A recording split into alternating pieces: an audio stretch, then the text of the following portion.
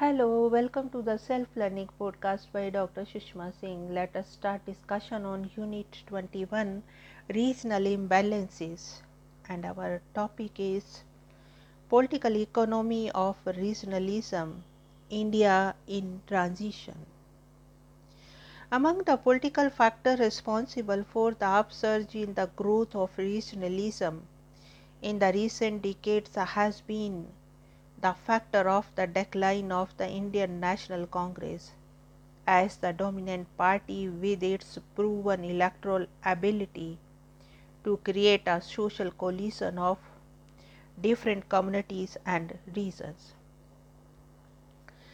The steady organizational and ideological decline of the Congress, as well as its increased dependence on the politics of populism and radical rhetoric devoid of the programmatic efforts in the 60s and the 70s, saw the loss of its capacity in accommodating all sorts of interest.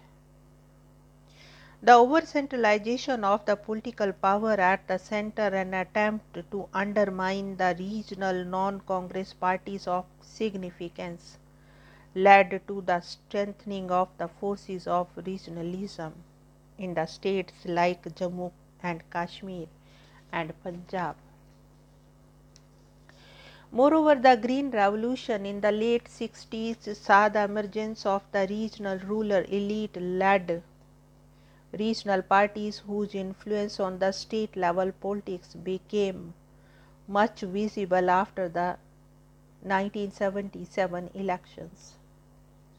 The coalition have since become the endemic feature of the Indian electoral politics both at the federal as well as at the state level, leading to the federalization of Indian party politics. This can be attributed to the gradual decline of Congress as the natural party of the governance and inability of any other national party to occupy the vacant space. The bifurcation of the assembly and the parliamentary elections since early 70s has also enabled the regional elite to emerge politically powerful. For the first 4 decades of Indian independence, the state governments relied overwhelmingly upon the center to set the overall strategy for development and to determine the flow of resources by sector and by location. The center justified the concentration of political and economic power on the ground that it would promote equity among regions and ensure that the least developed regions would not be left behind. Moreover, it was also argued that the central allocation of resources would maintain a balance of power among the regions besides providing legitimacy to the federal government. However, from a situation in which year-to-year increases in the central financial grants exceeded inflation, the state, in the aftermath of the introduction of new economic policy, have had to cope with the central funding level that have not even kept pace with the rate of inflation. Since most of the allocation of funds are tied to specific programs over which the receiving state have virtually no control, and which in any case have led to the rise of demands that far outstrip the funds made available, the notion of grants has become more illusory than real. Most importantly, for our own purpose, such richer states are more equipped than the poorer ones to regain a part of lost revenue by adapting to other aspects of the federal government's liberalization policies. This divides the regional political elite from the different states. The resultant competitiveness and the jealousies between the political elite of different states partly explain those cases where political resistance to the economic reform measures has been attenuated or overcome completely by the center. While affecting a series of incremental fiscal reforms, the emphasis since 1991 has been on increasing foreign direct investment (FDI) as well as portfolio equity investment (PEI) by resorting to the neoliberal policies of privatization, deregulation and decontrol. In the process, as the different states via against each other for FDI and PEI, the original model of cooperative federalism based on the idea of the intergovernmental cooperation has increasingly given way to interjurisdictional competition. While the states, or more correctly some sub-regions within these states with developed infrastructures and better governance, have become magnets for all forms of investment, the underdeveloped regions have lost out, as not only they do not attract any investment but also suffer due to dwindling central grants. In this changed fiscal environment, the existing intergovernmental institutions like Planning Commission, National Development Council have not been able to adapt to the emerging interjurisdictional competition among the states. What is needed is to constitute interjurisdictional institutions to attract foreign investment into a number of regions, including the poorer ones, by promoting certain sectors like telecommunications, oil production and consumer non-durable.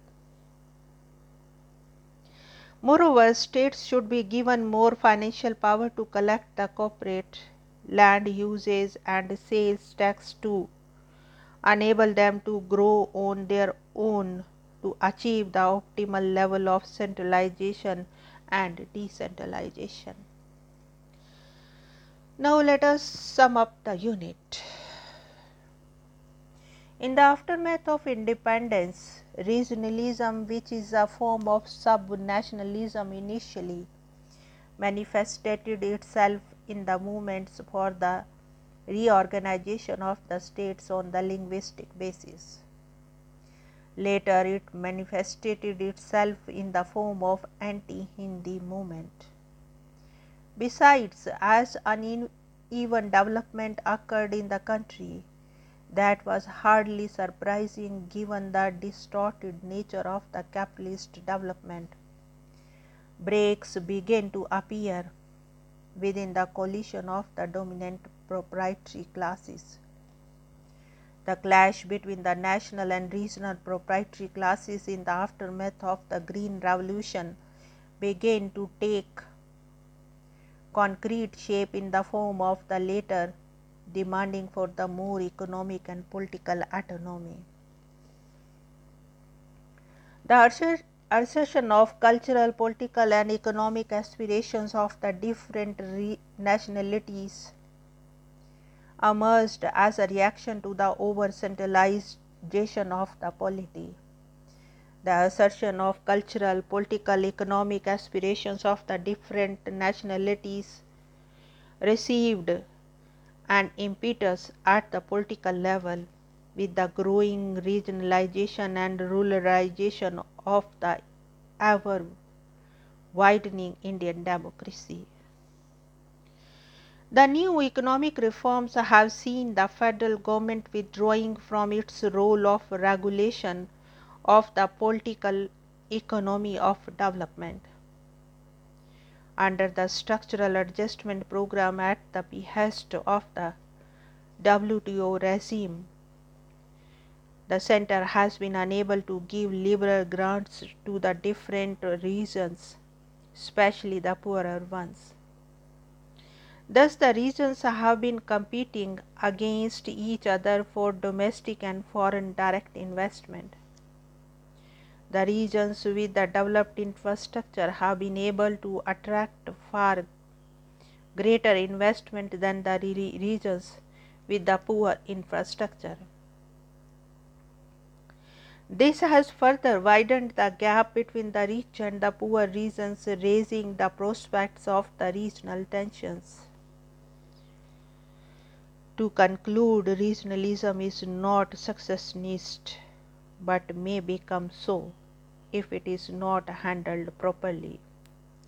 Thus, regional imbalance has to be addressed properly and cannot be left to the market forces that are exclusionary in nature and therefore detrimental to the interest of the peripheral regions. On a positive note, the existence of so many different forms of identities in India has been a positive factor in the sense that it has prevented regional conflicts from being concentrated along one particular fault line, as has been the case with the federal democracies of Canada and Australia. Now let us wind up the session, and we have come to the end of the unit. Thank you very much for engaging yourself with the self-learning podcast.